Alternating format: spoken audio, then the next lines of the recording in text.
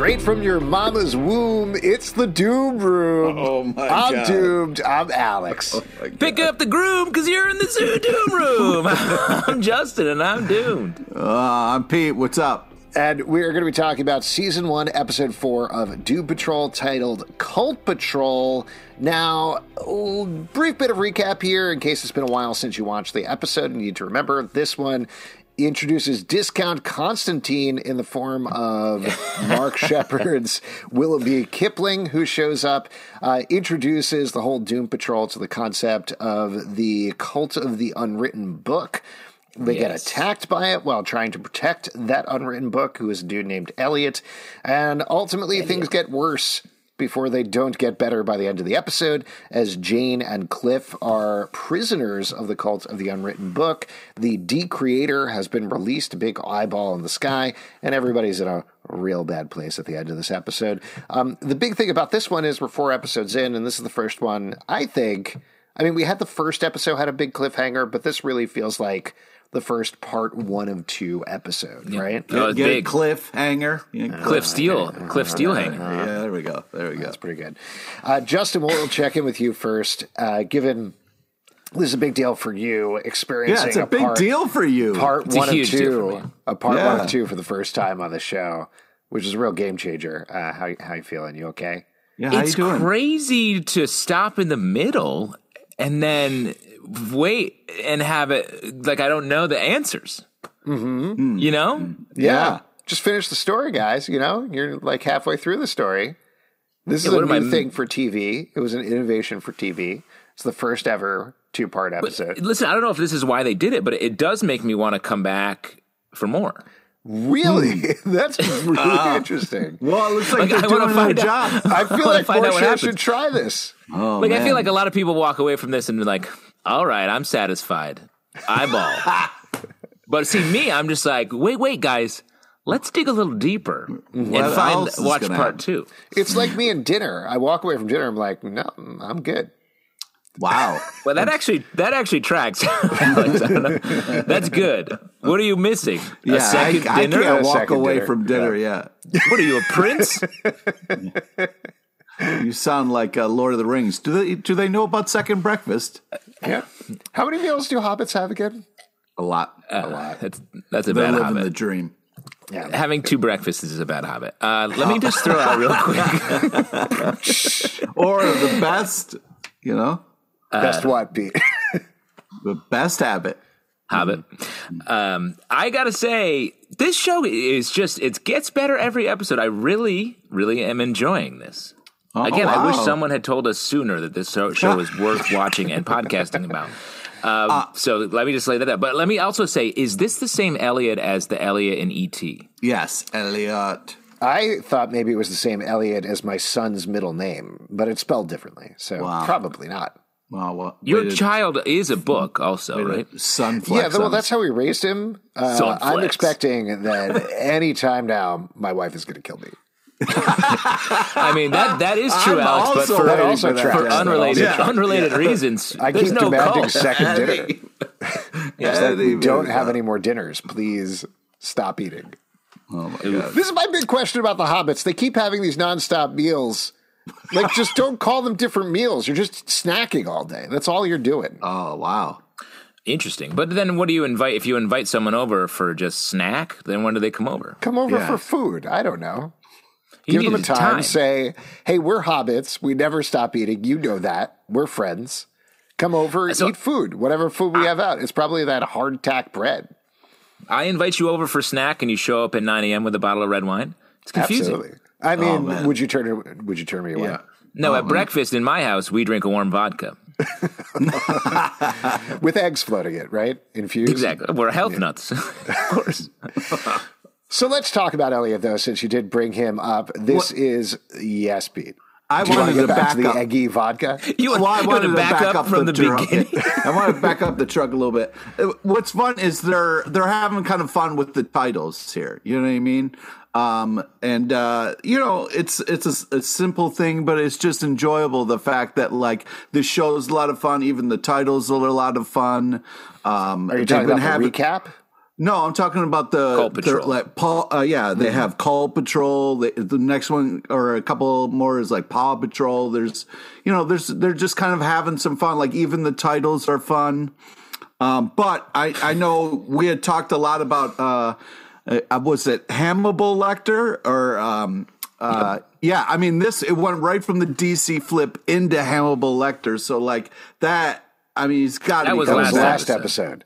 Yeah, but it was in the recap, so like they hit us again with it, the previously on. Oh, that's great. Right. Can I tell you what I actually loved about this episode is the HBO Max launch page for it. It's mostly purple. Get out of here.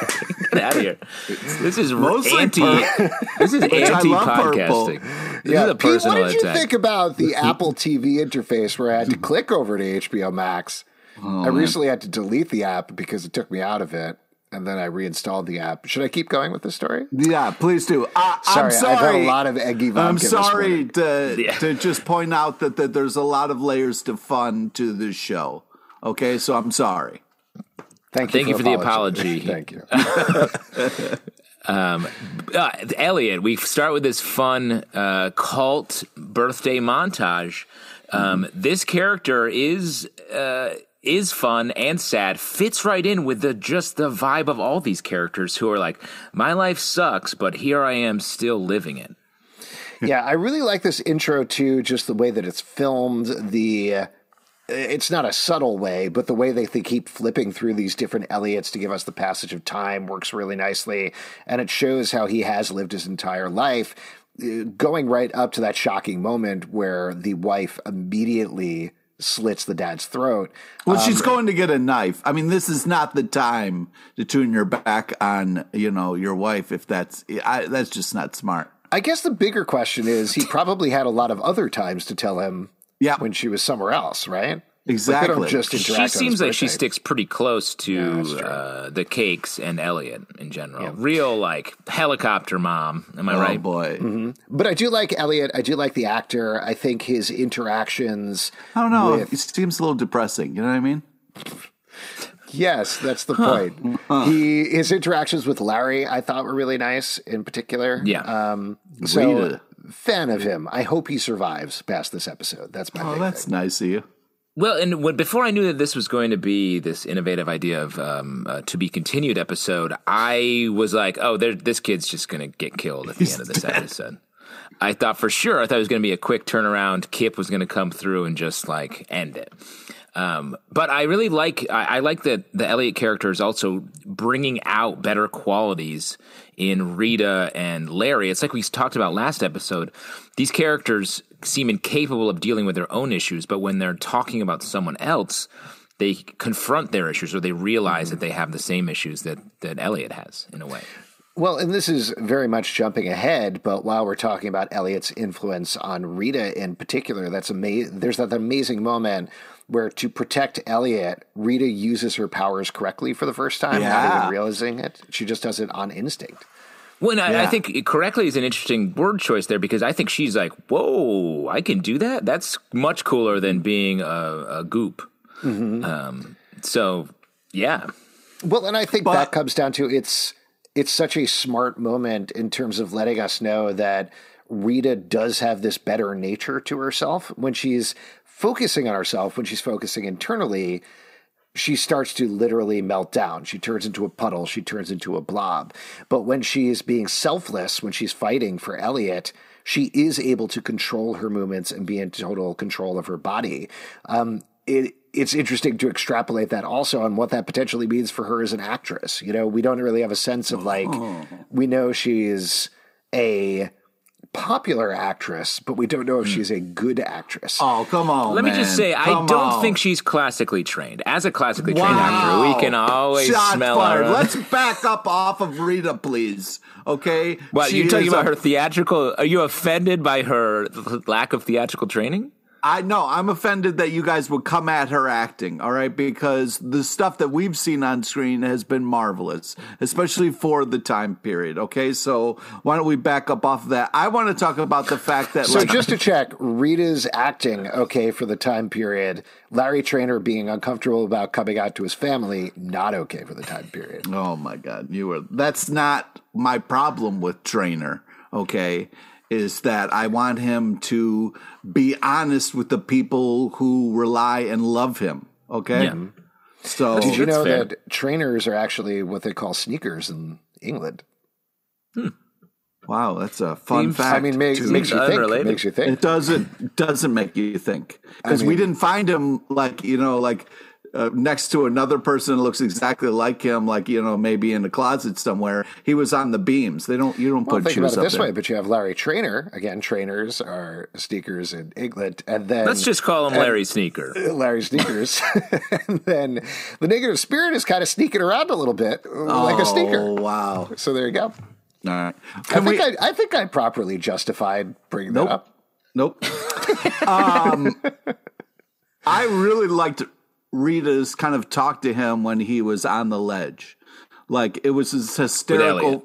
Yeah, it was this hysterical thing of like, well, you're only on the second floor. So, and he's like, I can't even get this right. It was like, she wasn't overbearing. She wasn't, like, get away from there. Like, it was this kind of calm. It was really nice to see her have this kind of honest moment with this character. And really, she started to kind of grow from there as a person. So it was really well done. I was just in this silly, completely insane, over the top episode. There was some really emotional moments. Well, I think you're right there, Pete, because it was when she first saw Elliot there, she came over and tried her usual spiel of just like, I'm going to do this, I'm going to have a Manhattan and go to sleep. And he was like, doesn't work. That's not helping me. And so then she has to go deeper, really reveal herself to him, and ends up on this great line, the world is a beautiful, horrible place. It's spectacular, which was awesome. And it really was introspective. And from that, I think we see we can draw a line to her using her powers in a more interesting way. Why do you think she bonds with Elliot in particular, other than the fact that obviously the script demands that in terms of everybody moving forward as characters? What is it about Elliot in particular that she bonds with? Is it the fact that he's a kid? Is it the fact that he's about to attempt suicide? Is that something potentially he's in her at past? rock bottom where I think she is or has been, you know what I mean? She's kind of like knows kind of a little bit of his headspace, and I think that's why she's able to connect with him so easily. Well, and he's vulnerable, and so she can come in. There's an opening there. All the other characters in this show have are calloused up and just can't be reached and are dealing with their own things. And then you got to look at Rita's been dealing with Cyborg, just leaving her out, purposefully leaving her out. Yeah, dude, that was on her cold case as for the ice. past 2 episodes, and really making her feel bad because of her issues, which then make her issues worse. So I think with Elliot, she saw a chance to give what she in turn needs to him. Do you think it's perhaps because he has writing all over himself and she recognizes scripts? A good script when she sees one? She sees a good script and she's like, I know what that is. You're a horrible person. She's trying to develop Elliot into a multi-part series. Don't jump out a second-story window. I want to option you. I just hope that Elliot has a to be continued on his body somewhere. Like if there's an episode ends on his right butt cheek and on his left is the second episode. He's got to make sure he gets points on the back end. Otherwise, he's not going to. You mean the ass by back end, right? No, I don't. Actually, in England, when they're doing part 1 and part 2 of a script, they call it cheeking. Because you're jumping from the left cheek, the first episode, to the right cheek, the second episode. I really wish you didn't do that. Can we jump back and talk about Discount Constantine, though? Who, mind you, I love. Mark Sheppard, great actor, always fun when he shows up on a show. He's always great at everything.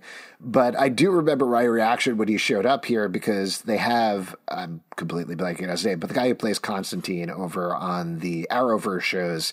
Amazing. He's great at He's great too. And they had introduced him, and this felt like Oh, even in the comics, I think this character is like, yeah, we could have get Constantine, so we created another Constantine. Pretty much, right? Yeah. Sometimes you need, if somebody's busy, you need a B level. There's nothing wrong with that. Yeah. And it is a weird choice because I guess this was a time where it's like, well, let's not introduce the character. I feel like so many other shows now are like, yeah, let's just do our version of the character and who cares? We'll clean it up later. We'll bring in some fans maybe.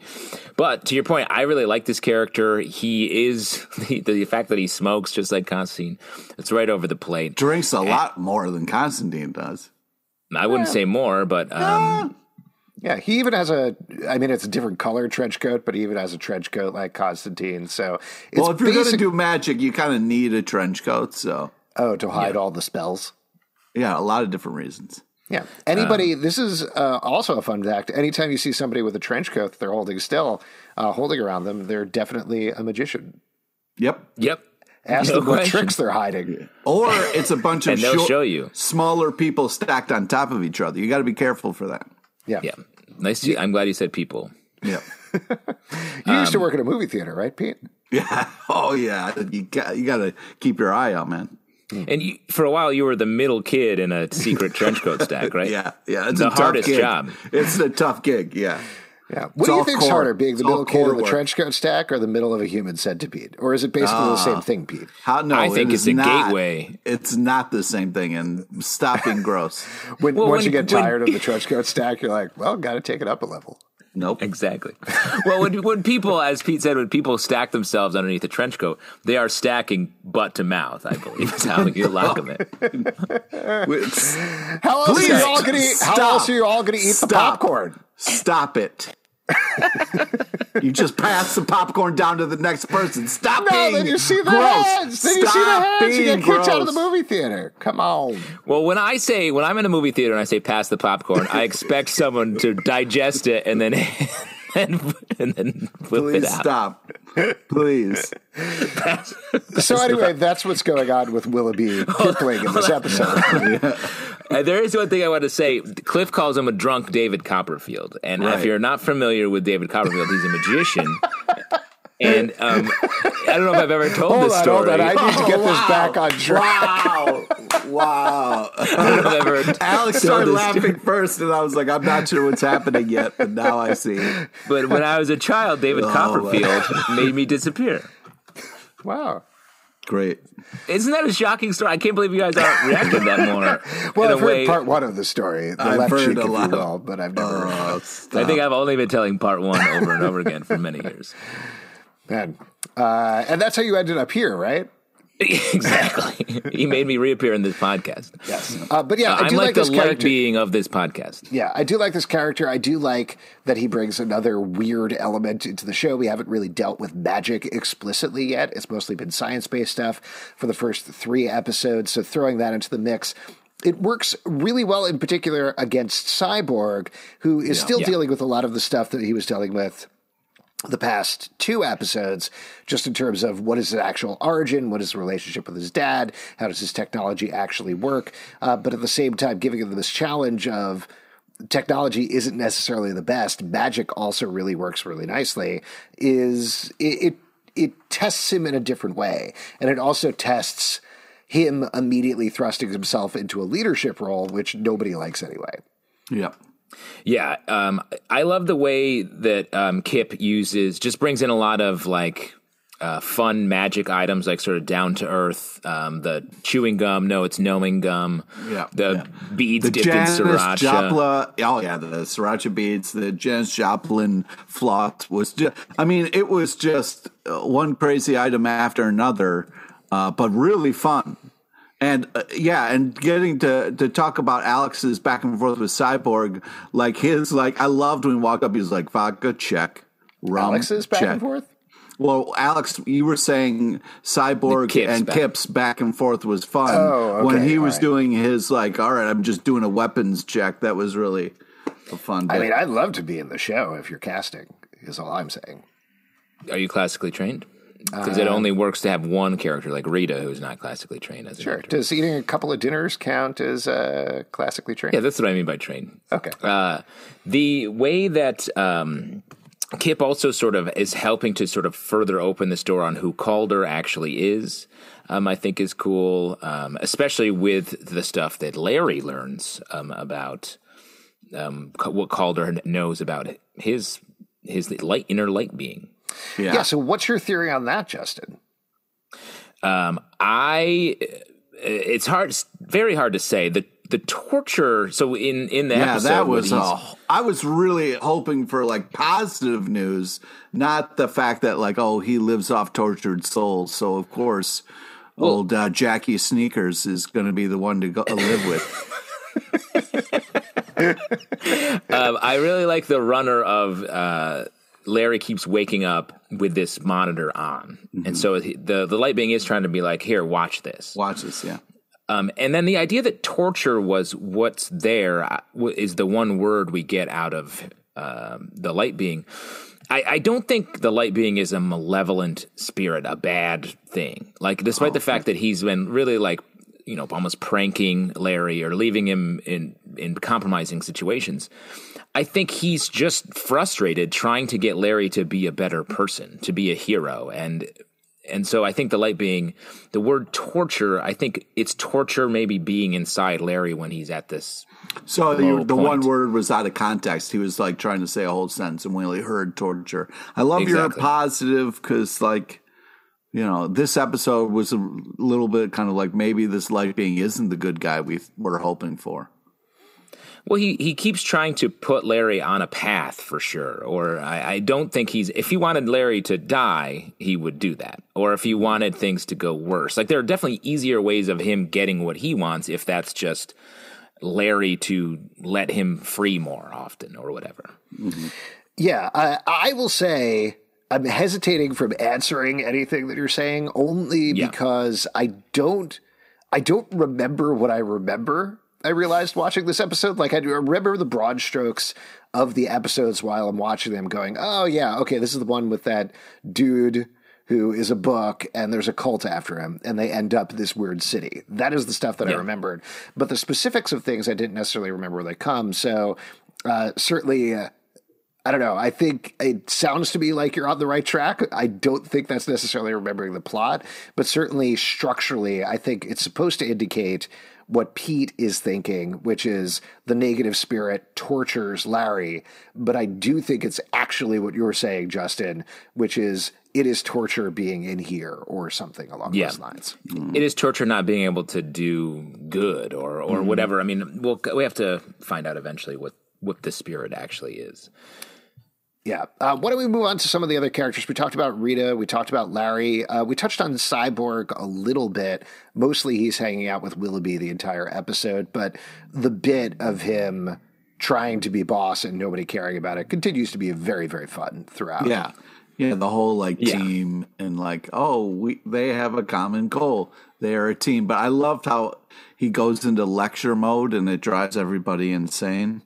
That's really fun. And also I was just going to mention the fight scene towards the end where he does team up with Willoughby before Willoughby betrays him. Badass. It was very cool. The arm cannon's very cool. The flaming sword is very cool. That was a lot of fun.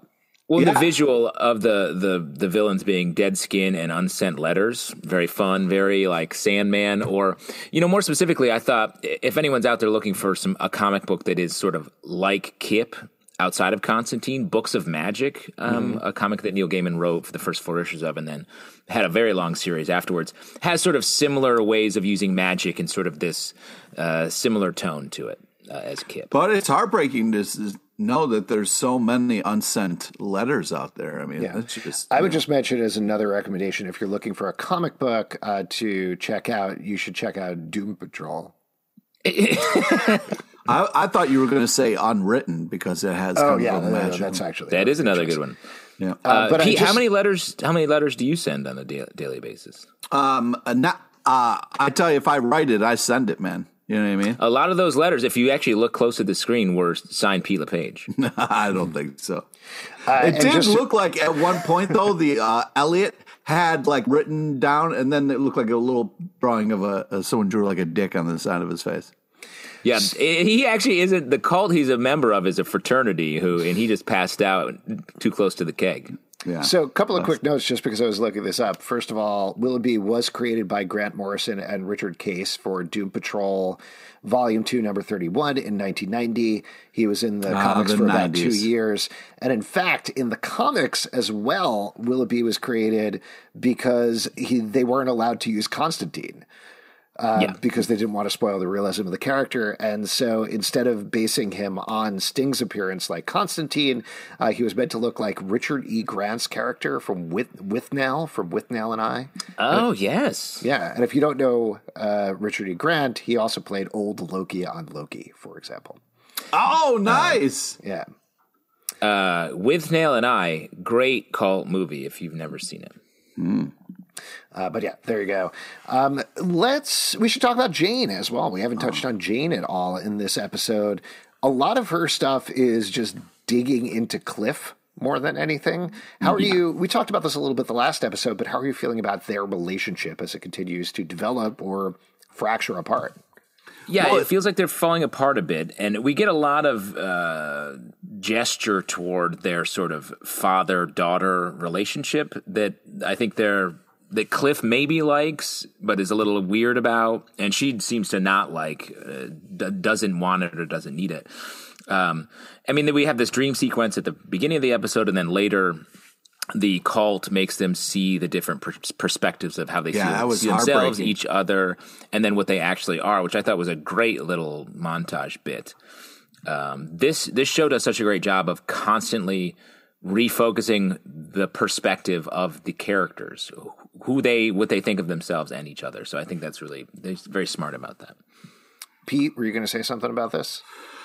Well, yeah, it was just kind of like this heartbreaking thing where we kind of like Cliff's in between dreams and he's like himself and then he's not. But the fact that like it goes from such a sweet moment of him with his daughter to like, oh, him and Jane are actually having this nice moment and then wake up, abrupt reality, get away from me, like it's bad what you did. And what was weird is also Cliff's like, what are you talking about? As soon as she said, the place, I was like, yeah, dude, it's because you were like covered in blood from, ripping Nazis in half. How did you not know that? What I don't understand about Jane's point of view here is she's like pissed at him because he's a toxic man. Right. But in that same fight, she killed a bunch of people. Mm-hmm. Like she killed the main dude. That was a different, you know what I mean? That was a different person who killed it. Well, so one of the other people were judging. I think that's the thing she's going to have to come around to realize is we were talking about this the last episode as well. She constantly just pushes against everybody. She's like, you're wrong. I'm right. That's her MO in every single situation for these first 4 episodes. Like a real Zalbin is how I'd refer to her. How I'd refer to her, Pete, not you. No, okay? I got it. No, all right? Yeah. Me. I'd refer to it that way. Anyway, just to own that, I'm going to own that from now on. Anyway, she pushes back on everything because that's her MO. And I think that's what she's doing with Cliff is she's seeing him as this one thing, as this toxic man who likes to kill people because that's how she sees him and that's it. We know there's a lot more to him just based on the mere fact that he's Brendan Fraser. And there's, we know Brendan Fraser deep down is a nice guy when we look at him. We know that? We do. But also, you said it in the first episode, Justin. I didn't say deep down he's a nice guy. What are you? All right, roll the tape. Did you spend last summer with him? Roll the tape. Yeah, in the Hamptons. Right. It was very nice. I was like, take the Scorsese movie. Come on. And he was like, I don't know. I want to do Mummy 5. And I was like, take the Scorsese. The Scorsese. Yeah. Scorsese. I do. Okay, go ahead. I was going to say, we do ride with Cliff maybe the most in the show, sort of, so we do know him internally. But I would say, like, he puts himself out enough to the other characters, including Jane, where she should be able to know that he's not the monster that she saw him in that one moment. I do think it's a self-defense thing of, like, pushing people away. And what I'm hoping will happen is because like Sub and I can't really remember is that, like if he keeps staying and being steady, he will win her over. You know what I mean? Like if he's like, all right, this is what you need to do. Fine, I can take it. I'm a brain in a robot suit. I'll throw another idea out at you. Maybe it's more along these lines. The fact that because Jane has all of these personalities, she's completely split. She does the opposite to people and boils them immediately down to one thing. And the thing that she's boiled Cliff down to is toxic man. That's it. That's the only thing he has going on. And that's a way of maybe ignoring her own personalities, her own thing that's going on, is putting it on these other people, distilling them down to their basic essence, because that's something either she is scared of in herself or just can't do in herself. Yeah. Potentially. I don't know. Yeah. I would like to say, though, Cliff was killing me in this episode. Some really funny lines, like when they get to, that place, the snow globe place, and he's just like, clowns, nope. Like he turns around like he's going to walk out. Oh, that was hysterical, man. One other thing that I wanted to mention that is almost apropos of nothing in the show, and I know we like to keep really focused here on this podcast, but always. I just found out last night, I don't know if you guys have seen Encanto, the new Disney movie that's on Disney Plus. Luisa, the beautiful older sister, is voiced by Diane Guerrero, who plays Jane on the show. And she's also the singing voice. And has a really beautiful singing voice. So I don't think we've heard her sing on Doom Patrol, but it feels like a natural fit if they ever want to go in that direction. Wow. Well, maybe they will in one of the upcoming episodes, which are to be continued. Song Patrol, maybe. I don't know. Just throwing something out there. What else should we talk about in this episode? Yes, Pete. I wanted to talk about how Cliff walked up to a trainer and was like, "You believe a blue horse head?" And he just was like, yeah, I was a very funny. We haven't even talked about the blue horse head yet, which is amazing. It's just there's like a horse with no name, a nail in the head instead of like a unicorn horn. It had like a nail going the other way. It looked very painful. I really like the line. I don't know if I trust Kipling, but I don't know if I trust Kipling, but I believe the blue horse head. Yep, good line. Yeah, good stuff. Horse with No Name, a song by America. Yeah. Also, speaking of songs, love the joke with Kipling. What does he actually do? Like the last line of the episode is maybe I should have done A Hard Day's Night. But earlier on, he does another Beatles song because he could never remember the lyrics to Hard Day's Night. Was it Love Me Do? Love Me Do, I believe. Yeah. Which is easier to remember. 100%. Except for in this case where you couldn't remember it. Yeah, exactly. Yeah. Go ahead, Pete. I was just going to say those nuns were crazy creepy. Yeah. What did you think about the fact they were back in the habit?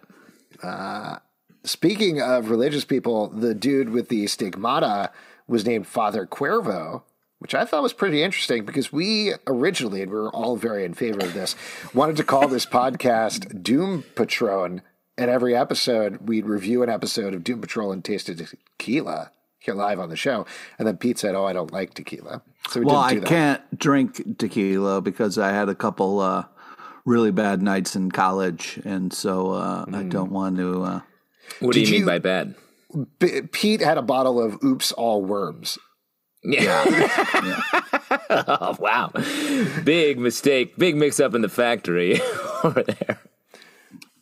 You had a bad tequila night in college? I had a bad wine cooler night in college. That's why I can't have wine coolers anymore, a thing that otherwise I would love to have. Yeah, wow. Dodged a bullet there. Yeah. Mr. Bartles and James. You don't have a drink that you no longer do because of maybe an over-excessive evening? Who are you asking? I just said wine coolers. I know you just said that, so I'm asking the other person in the podcast who maybe has an opinion about this. I guess Jaeger bombs is something I don't do, but that's just a biological, physiological change for the better.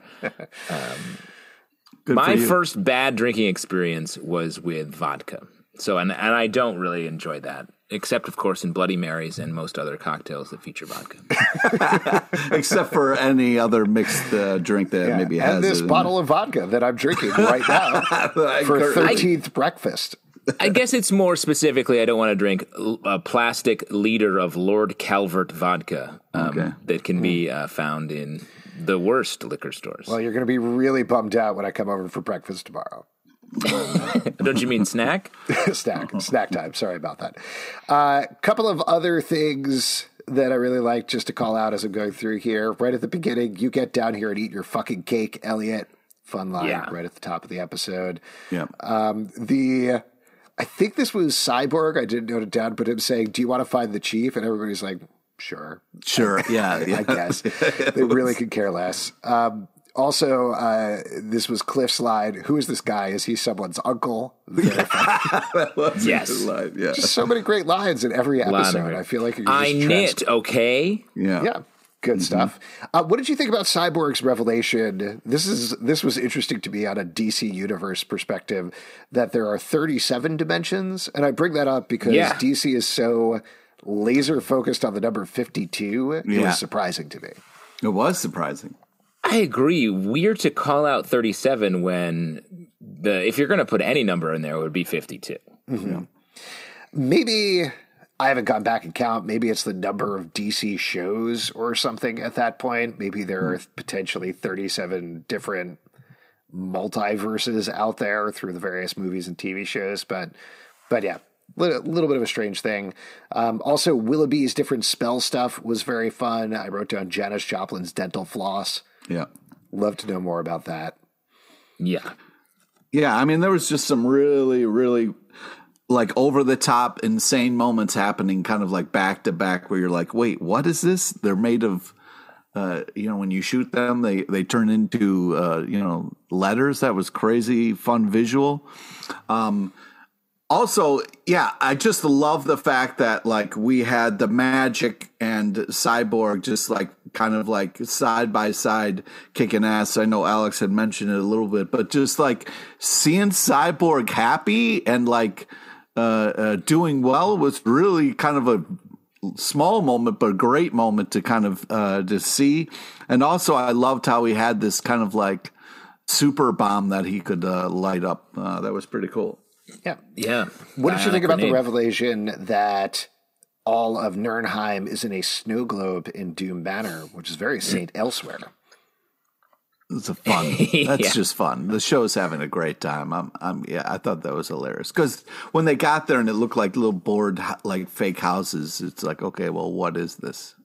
Well, and it's just continues to point to this whole show is about Calder, about the father figure leaving without having anything figured out. So if he was there, he could just be like, oh, it's right over there. Let's go smush it or do whatever they need to do to stop this from happening. But instead, the kids, the Doom Patrol, have to figure it out for themselves. Yeah. Any other moments before we start to wrap up here? Anything else you want to call out? Now, when the big eye appears, it's a left eye, right? What? The way the eye is shaped, it's like a left eye. Yeah. What are you trying to say? Left Eye Lopez? What are you doing?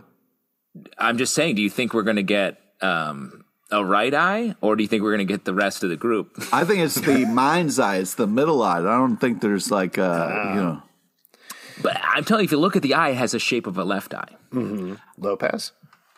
Do you? Yeah. I don't think there's a difference between your left and your right eye, guy. I don't know what you're saying. What? Yes, of course there is. What are you talking about? I don't know. He was like, "Oh, this is match." You look at a giant eye in the sky, and you're like, "Well, this is definitely a left eye, guys. Everybody, just be careful." Your eyes are not the same. I mean, I understand a little bit, but I'm sorry, I just we're think not as conventionally attractive as you, Pete, with perfectly symmetrical eyes. I just think that's a funny thing to you see a giant eye in the sky, and you're like, well, that's clearly a left eye. Well, if there is a left eye, I'd be looking for the T-Boz. I'm looking for the waterfall, but then I shouldn't chase it. But fair enough. Why don't we move on and talk about who was most doomed this episode? Pete, who was most doomed this episode? Well, I'll tell you. Seems like old sneaky trainer is the most doomed because he has yet to move forward. And I was really worried that the light being let the kid go. Like, what what was that move? You know what I mean? Like that kind of gets brushed past for all the madness. But I was pretty disappointed in the Light Beings' plan to just let the kid go. Well, maybe the Light Being knew that the cult was coming there and ends up getting him and sort of killing him to create the left eye in the sky. All right. Justin, what about you? Left eye. Most doomed. I mean, the easy answer is what I was just talking about. Elliot is capital D doomed. Mm-hmm. He's doomed from his birth. He's got a tough birthday party situation. No friends, man. Only his parents invited. Which you gotta wonder, why get all the balloons? Why get all the balloons? Right? I'm going to throw out Jane as most doomed this episode. We didn't touch on it too much, but she seems to be in a pretty bad place to the point that she's completely regressed into her own head, isn't even appearing anymore. We meet Penny Farthing this episode. We get that very funny line, "Back me up, Tiny Tim," from Cliff, which is all good, but not only is she battling Cliff, but she seems to be entirely lost here. She doesn't know necessarily what her place is, versus last episode, when she was stepping up and being a hero for the first time. So it's a big change from one episode to the other and makes me very worried about her going into the right cheek episode, if you will. We're not, you know what, guys? This is a great place to be because we're right in between the left and right cheeks. We are like hovering over the butthole. It's right where you want to be. I don't know about Is that where the eyes are, by the way? 100%. They say the butthole is the eye of the cheeks. If you'd like to support this podcast, patreon.com/comicbookclub. Why would you support us after that line? Patreon.com/comicbookclub. Wait, don't. I don't know. Send us. Aren't I supposed to? Just wait. iTunes, Android, Spotify, Stitcher, or the app of your choice to subscribe and listen to the show at Comic Book Live on Twitter, comicbookclublive.com for this podcast and many more. And Overeager Pete, you get to finish off the episode with a piece of advice. Take it away. Don't join cults. You're enough, okay? You know, just get on a chat room and find some people with some like interests, but don't join a chat room. That's a very culty place to go. Don't join the cult. Find a chat room. Just let me know what your age, sex, and language are. Whoa! You know, whatever's going on. ASL. Pete, I can't believe you're asking people to go chasing waterfalls when I would think you would tell them to don't go chasing waterfalls. Stick to the rivers and the streams that you're used to. It's right there. Is it rivers? I want to try out some new rivers and streams. I want to try a new stream.